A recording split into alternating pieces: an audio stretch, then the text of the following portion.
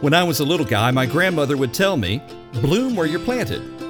And I always thought that sounded like really great advice, but I don't know that I really understood what she meant until I became an adult and until I became a Christian. And in learning to see with the eyes of the Spirit the opportunities that are right before us wherever we are at any given moment. And learning to pray to see what it is the Lord is doing in that time so that I can be a part of it. And you can too.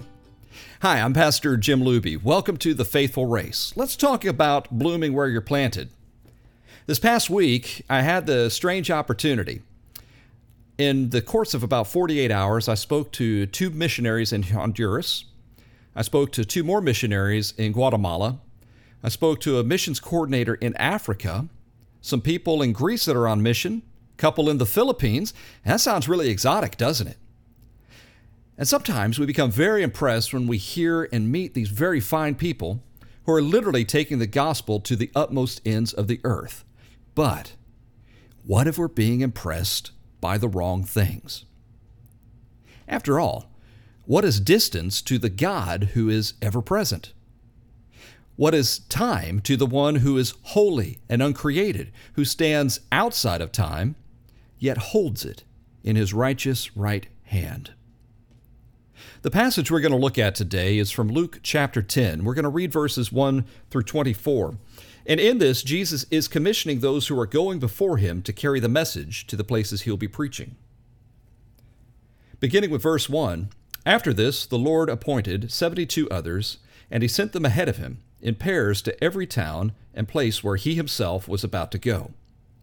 He told them, 'The harvest is abundant, but the workers are few. Therefore, pray to the Lord of the harvest to send out workers into his harvest. Now go. I'm sending you out like lambs among wolves. Don't carry a money bag, traveling bag, or sandals. Don't greet anyone along the road. Whatever house you enter, first say, peace to this household. If a person of peace is there, your peace will rest on him. But if not, it will return to you. Remain in the same house, eating and drinking whatever they offer, for the worker is worthy of his wages. Don't move from house to house. When you enter any town, before they welcome you, eat the things set before you.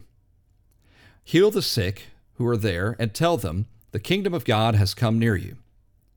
When you enter any town and they don't welcome you, go out into its streets and say, we are wiping off even the dust of your town that clings to our feet as a witness against you. Know this for certain, the kingdom of God has come near.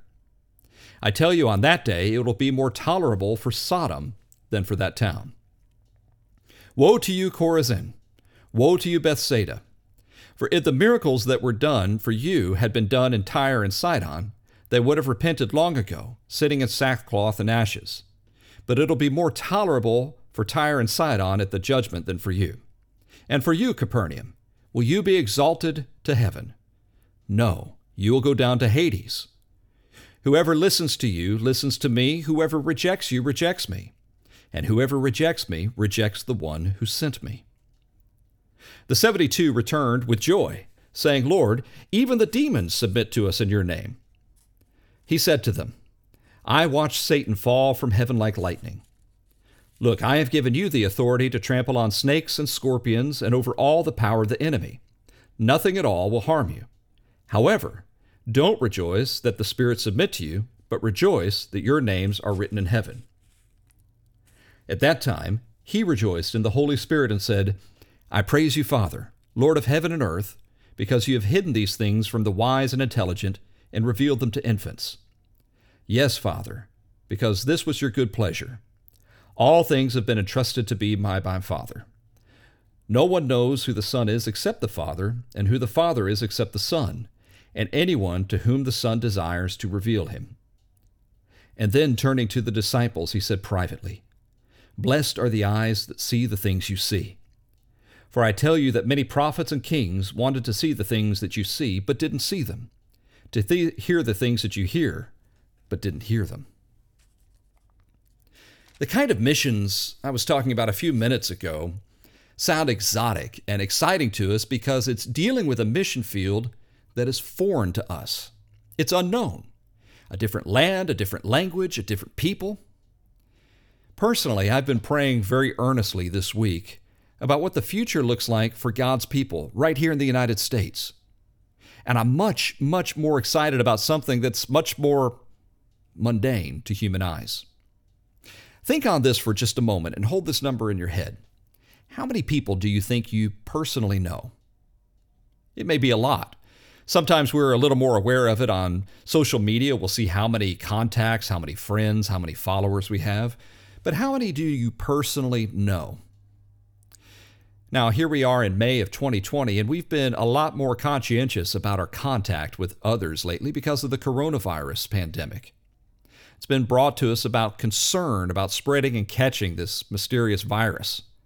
And while that's a very uncomfortable topic, I believe that God might just be using it to show His people something very important about the good news of salvation by faith alone, through grace alone, in Christ alone. You may be trying to come up with a number. How many people do I contact daily? I had the great pleasure this week of visiting the mighty bastion of American civilization and culture. We call it Walmart. But I made it a point to carefully count how many people I interacted with, how many people I had a word with, and how many people I saw. Even with the reduced number of people in that big store, I still counted more than 200 people. I had interactions with more than 24. That starts to tell us that our contacts are far wider than we usually realize. Now understand, it is right and good for us to celebrate when we meet missionaries who have dealt with extraordinary circumstances and unusual occasions. We should encourage them for stepping out in faith. Paul speaks to this in Philippians 2, relating the honor paid to his brother in faith, Epaphroditus, and others like him. Why? Well, they faced extraordinary hardship by human standards. Hardship, the likes of which most of us in North America have never encountered and likely never will. But like time and distance, when we consider the ultimate and perfect price that was paid at Calvary, shouldn't we be moved? When we consider the old rugged cross, shouldn't we be moved to tell others there is a hope and future in Jesus Christ alone? And it should call us to step beyond the easy and comfortable. But I think we need to be truthful that sometimes we fight against that. Or sometimes we're waiting for a quote-unquote perfect situation before we do what we're commanded. So let's talk about your mission today. How are you personally doing with the Great Commission? Maybe a little hot sometimes, a little cold others. Like all of us, maybe you get very busy with important stuff and it kind of goes to the back burner. Or maybe you've tried hard to share the gospel and hit some significant roadblocks. The question is, do you quit if you face resistance? Now, truthfully, I've never met anyone in their right mind who truly enjoyed rejection. But I find that we often internalize the rejection of the message of salvation in Christ is a rejection of us. And then we get discouraged. And then we quit. And fall victim to a lie that's out of the mouth of hell. The lie is this: we have made witnessing, telling others about Jesus, about us. Remember, if you are born again in Christ Jesus, if you are of the church, we are not the message, we are the messengers. So let's unpack this passage together. The first part of this, we see what's called the harvest. Jesus talks very specifically and uses this metaphor, this idea of a field that is ready, just ready to be harvested, but there aren't enough workers to do it. And it shows importance. You see, one of the things people have to realize is some of these evangelists we have, say Greg Laurie or say Billy Graham, who hold these large crusades in communities where they pack out a stadium, that didn't just happen overnight. It's not as if these guys rolled into town on a Monday and said, hey, we're doing this Wednesday night. There's months and months of planning and preparation and prayer that goes into it. But let's bring it down to a small number. While those crusades are impressive to our human eyes, it's really about the one-on-one sharing of the gospel. So what is our preparation? Well, the Word says it's prayer and fasting. Have you ever noticed how often in the New Testament you see prayer and fasting together? We don't like the fasting because it's uncomfortable, but understand, church, you're not being called to go to the desert like Jesus and fast for 40 days. No, just one meal a week. Skipping one meal a week, just to be that little uncomfortable, that little outside of ourselves.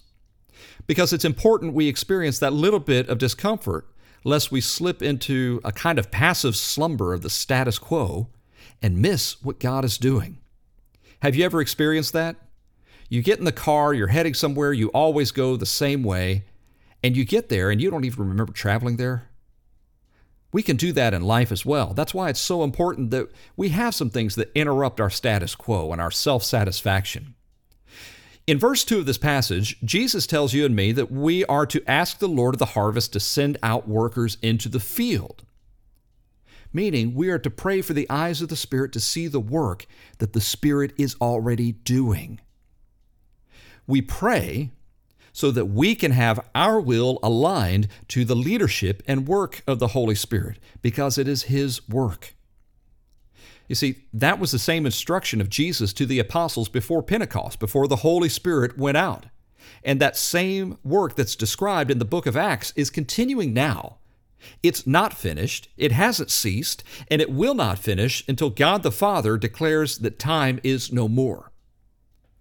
You see, missions work is not just about international missions or moving across the country to a different circumstance. Back in Isaiah 6, we see a tremendous commissioning where Isaiah stands before the Lord and they say, "Whom shall we send?" And Isaiah says, "Here I am, send me." What would happen if God's people prayed that simple prayer? "Here I am, Lord, send me." And sometimes people are very excited about the idea of doing missions work somewhere else, but they don't like the idea of doing missions work right where they've been planted. I want to show you something in the Bible today, too, that is just a little bit of an aside today, but it's an important one with this particular passage. I'm reading from the Christian Standard Bible, and it says, "The Lord appointed 72 others." But if you read some other very well-known translations, it will say 70. And this is a favorite criticism of the Bible from those who, well, let's just say they don't understand it. And they say that these are inaccuracies. And there are three big ones you'll often hear. What inaccuracies? Well, the questions are this: did Moses and the Hebrews cross out of Egypt at the Red Sea or the Reed Sea, as it sometimes says in the small print? Did Jesus deliver the Beatitudes and that teaching at the Sermon on the Mount, like Matthew says, or the Sermon on the Plain, like Luke says? And then this one: how many were sent? 70 or 72? When I've been preaching this passage before, I'll often use a road that goes through whatever town I'm preaching as an example. Often that road will have a number.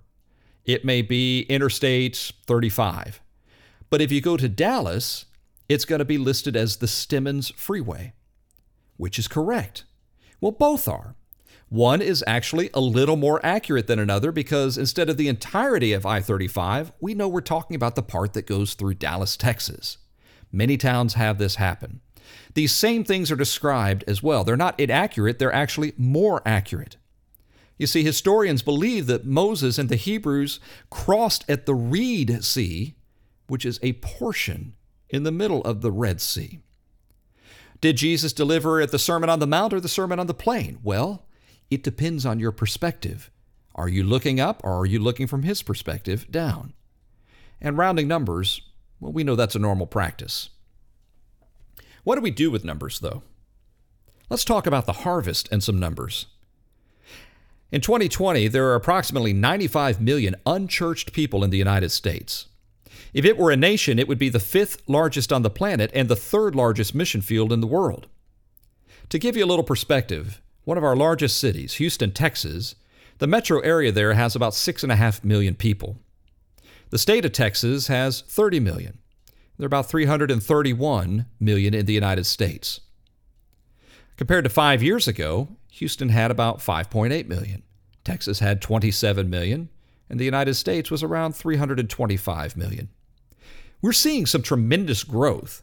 In the state of Texas alone, it's believed that approximately the same number of people that could fill two 747s land and stay from all over the world.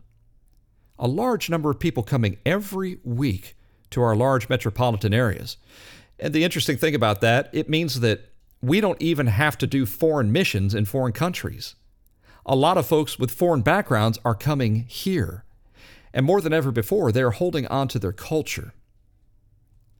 I shared with my church today, as I was preaching through this same passage, I live in a very rural part of Texas right now, but a number of months back, I met a man behind the local truck stop, and he was praying. And how he was praying was what caught my eye. He had a prayer shawl out, and he was facing and praying to Mecca, which obviously indicated to me this man was a Muslim. And I said hello to him, and it kind of scared him a little bit, and I said, "I'm a man of peace." And he settled down a little bit. And I asked him, I said, "Are you praying?" And he said he was. And we had a tremendous conversation in which I got to share the Lord Jesus Christ with him. And I thought, if I can witness to somebody from an Islamic background who is a Muslim, who is from a foreign country living here, trying to make his way here, that means that I get to witness to all of the world anywhere. No longer do borders mean the same thing that they once did. Now, an interesting number says the number of people who identify as unchurched, they don't want to be a part of it or don't identify with it, doubled between 2000 and 2010. And that number is nearly the same in rural areas as it is urban, which means no matter where we are in the United States, either in an urban environment, suburban, very rural, we have work to do right here. We have a mission field right here, but do we have the workers for the field? So let's look at this message for a moment as well. The message is described in verses 5 through 12, and it shows two things, both simplicity and urgency. It's not a complicated message. And really the word is to stay focused, stay on target with the work and the message, and let the good news of salvation in Christ speak. And we do the work of meeting needs in the name of Jesus right where we are. The priority of the gospel is what must remain paramount. Now, sometimes people don't share because they believe they're not qualified in some way to witness, as if you have to go to seminary to be able to do this, as if you have to have a title to do this. Your testimony is the living of the gospel in your life. And if you're a part of the church, you may have heard of some phenomenal methods and programs to teach about how to share your testimony.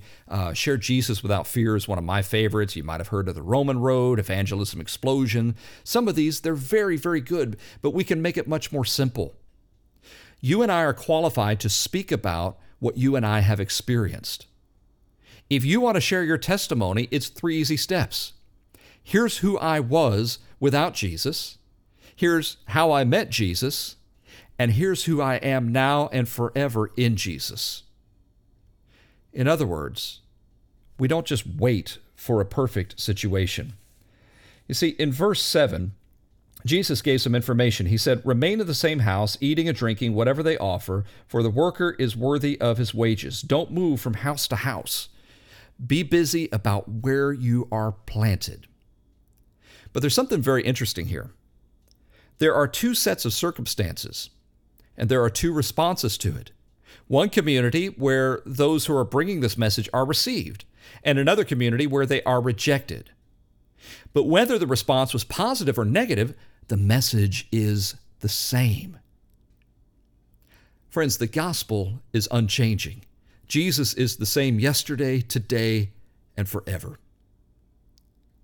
In his book, Thriving in Babylon, Pastor Larry Osborne says that our mission remains the same no matter how godless our culture may become. But to successfully pull it off in an increasingly hostile environment, we'll have to ditch the path of anger and despair that so many have taken. Instead, we need a new path, one laid down for us many years ago by a man named Daniel. It's the path of hope, humility, and wisdom, and it's a path of great influence, even in Babylon. As we study what the Word says about this, and if you go back and look at what Daniel's influence was, we recognize even historically it's recorded that he had great influence on the Babylonian leadership, even though he was not of them. He sought to do a great job. So, what about that influence? You have influence. Let me ask you the question, where do you have influence? In your workplace? The people around you call friends? Your family? Understand, though, you might not always see an immediate or even fast result from your influence. And we have to remember, while there is an urgency to the gospel message, time is held in the Lord's hands, not ours. I can speak to this personally. I have had friends who are now brothers in Christ who I witnessed to over many years in many different ways. And both of them have come to me and said, it was because of your faithfulness in that witness that we saw the truth of the gospel. Now, is that about me? No, not at all. It's entirely about Jesus, because I can't save anybody, not eternally. If I, quote unquote, save somebody, they're not really saved in the biblical sense. We have to keep faithful to the message because this is the result. If you look at verse 17, the verse shows us that the result is the Lord's. It is not our result. The 72 returned with joy. See, that seems like a strange word for them to return with, because they say next, Lord, even the demons submit to us in your name, which means that they encountered during this work the demonic. They encountered the powers of hell standing up against them. But you see, what we're to read and what we see from our Savior in verse 20 is we're not to get puffed up with pride over the result. We're to celebrate it, but we're not to be puffed up with it because it's not about us. And likewise, we're also not to get discouraged when the results don't meet our natural human expectations. We can't see with human eyes everything that the Lord is accomplishing. We don't know the state of somebody else's heart before God, but we are to continue faithfully on the mission. So the 72 return with joy, but they obviously had struggles. It's not promised that it'll be easy. The gospel message is simple, but it's not always easy. Did they encounter rejection, trouble, danger, fear? Of course they did. But they kept fixed on the calling of the one who called them. Now, if you look at verse 16, we see an interesting word about rejection. Jesus said, whoever listens to you listens to me. Whoever rejects you rejects me, and whoever rejects me rejects the one who sent me. So if we're sharing the gospel in love, if we're doing what we're called to do and we're rejected, who's rejected? It's not you. It's the one who sent you. You are the herald for the king. You carry the message of the king. You are not the king. We operate under the orders of the Great Commission. Matthew 28, starting with verse 18, Jesus came to them and said, all authority in heaven and on earth has been given to me. Therefore, go and make disciples of all nations, baptizing them in the name of the Father, Son, and Holy Spirit, and teaching them to obey everything I have commanded you. And surely I am with you always, to the very end of the age.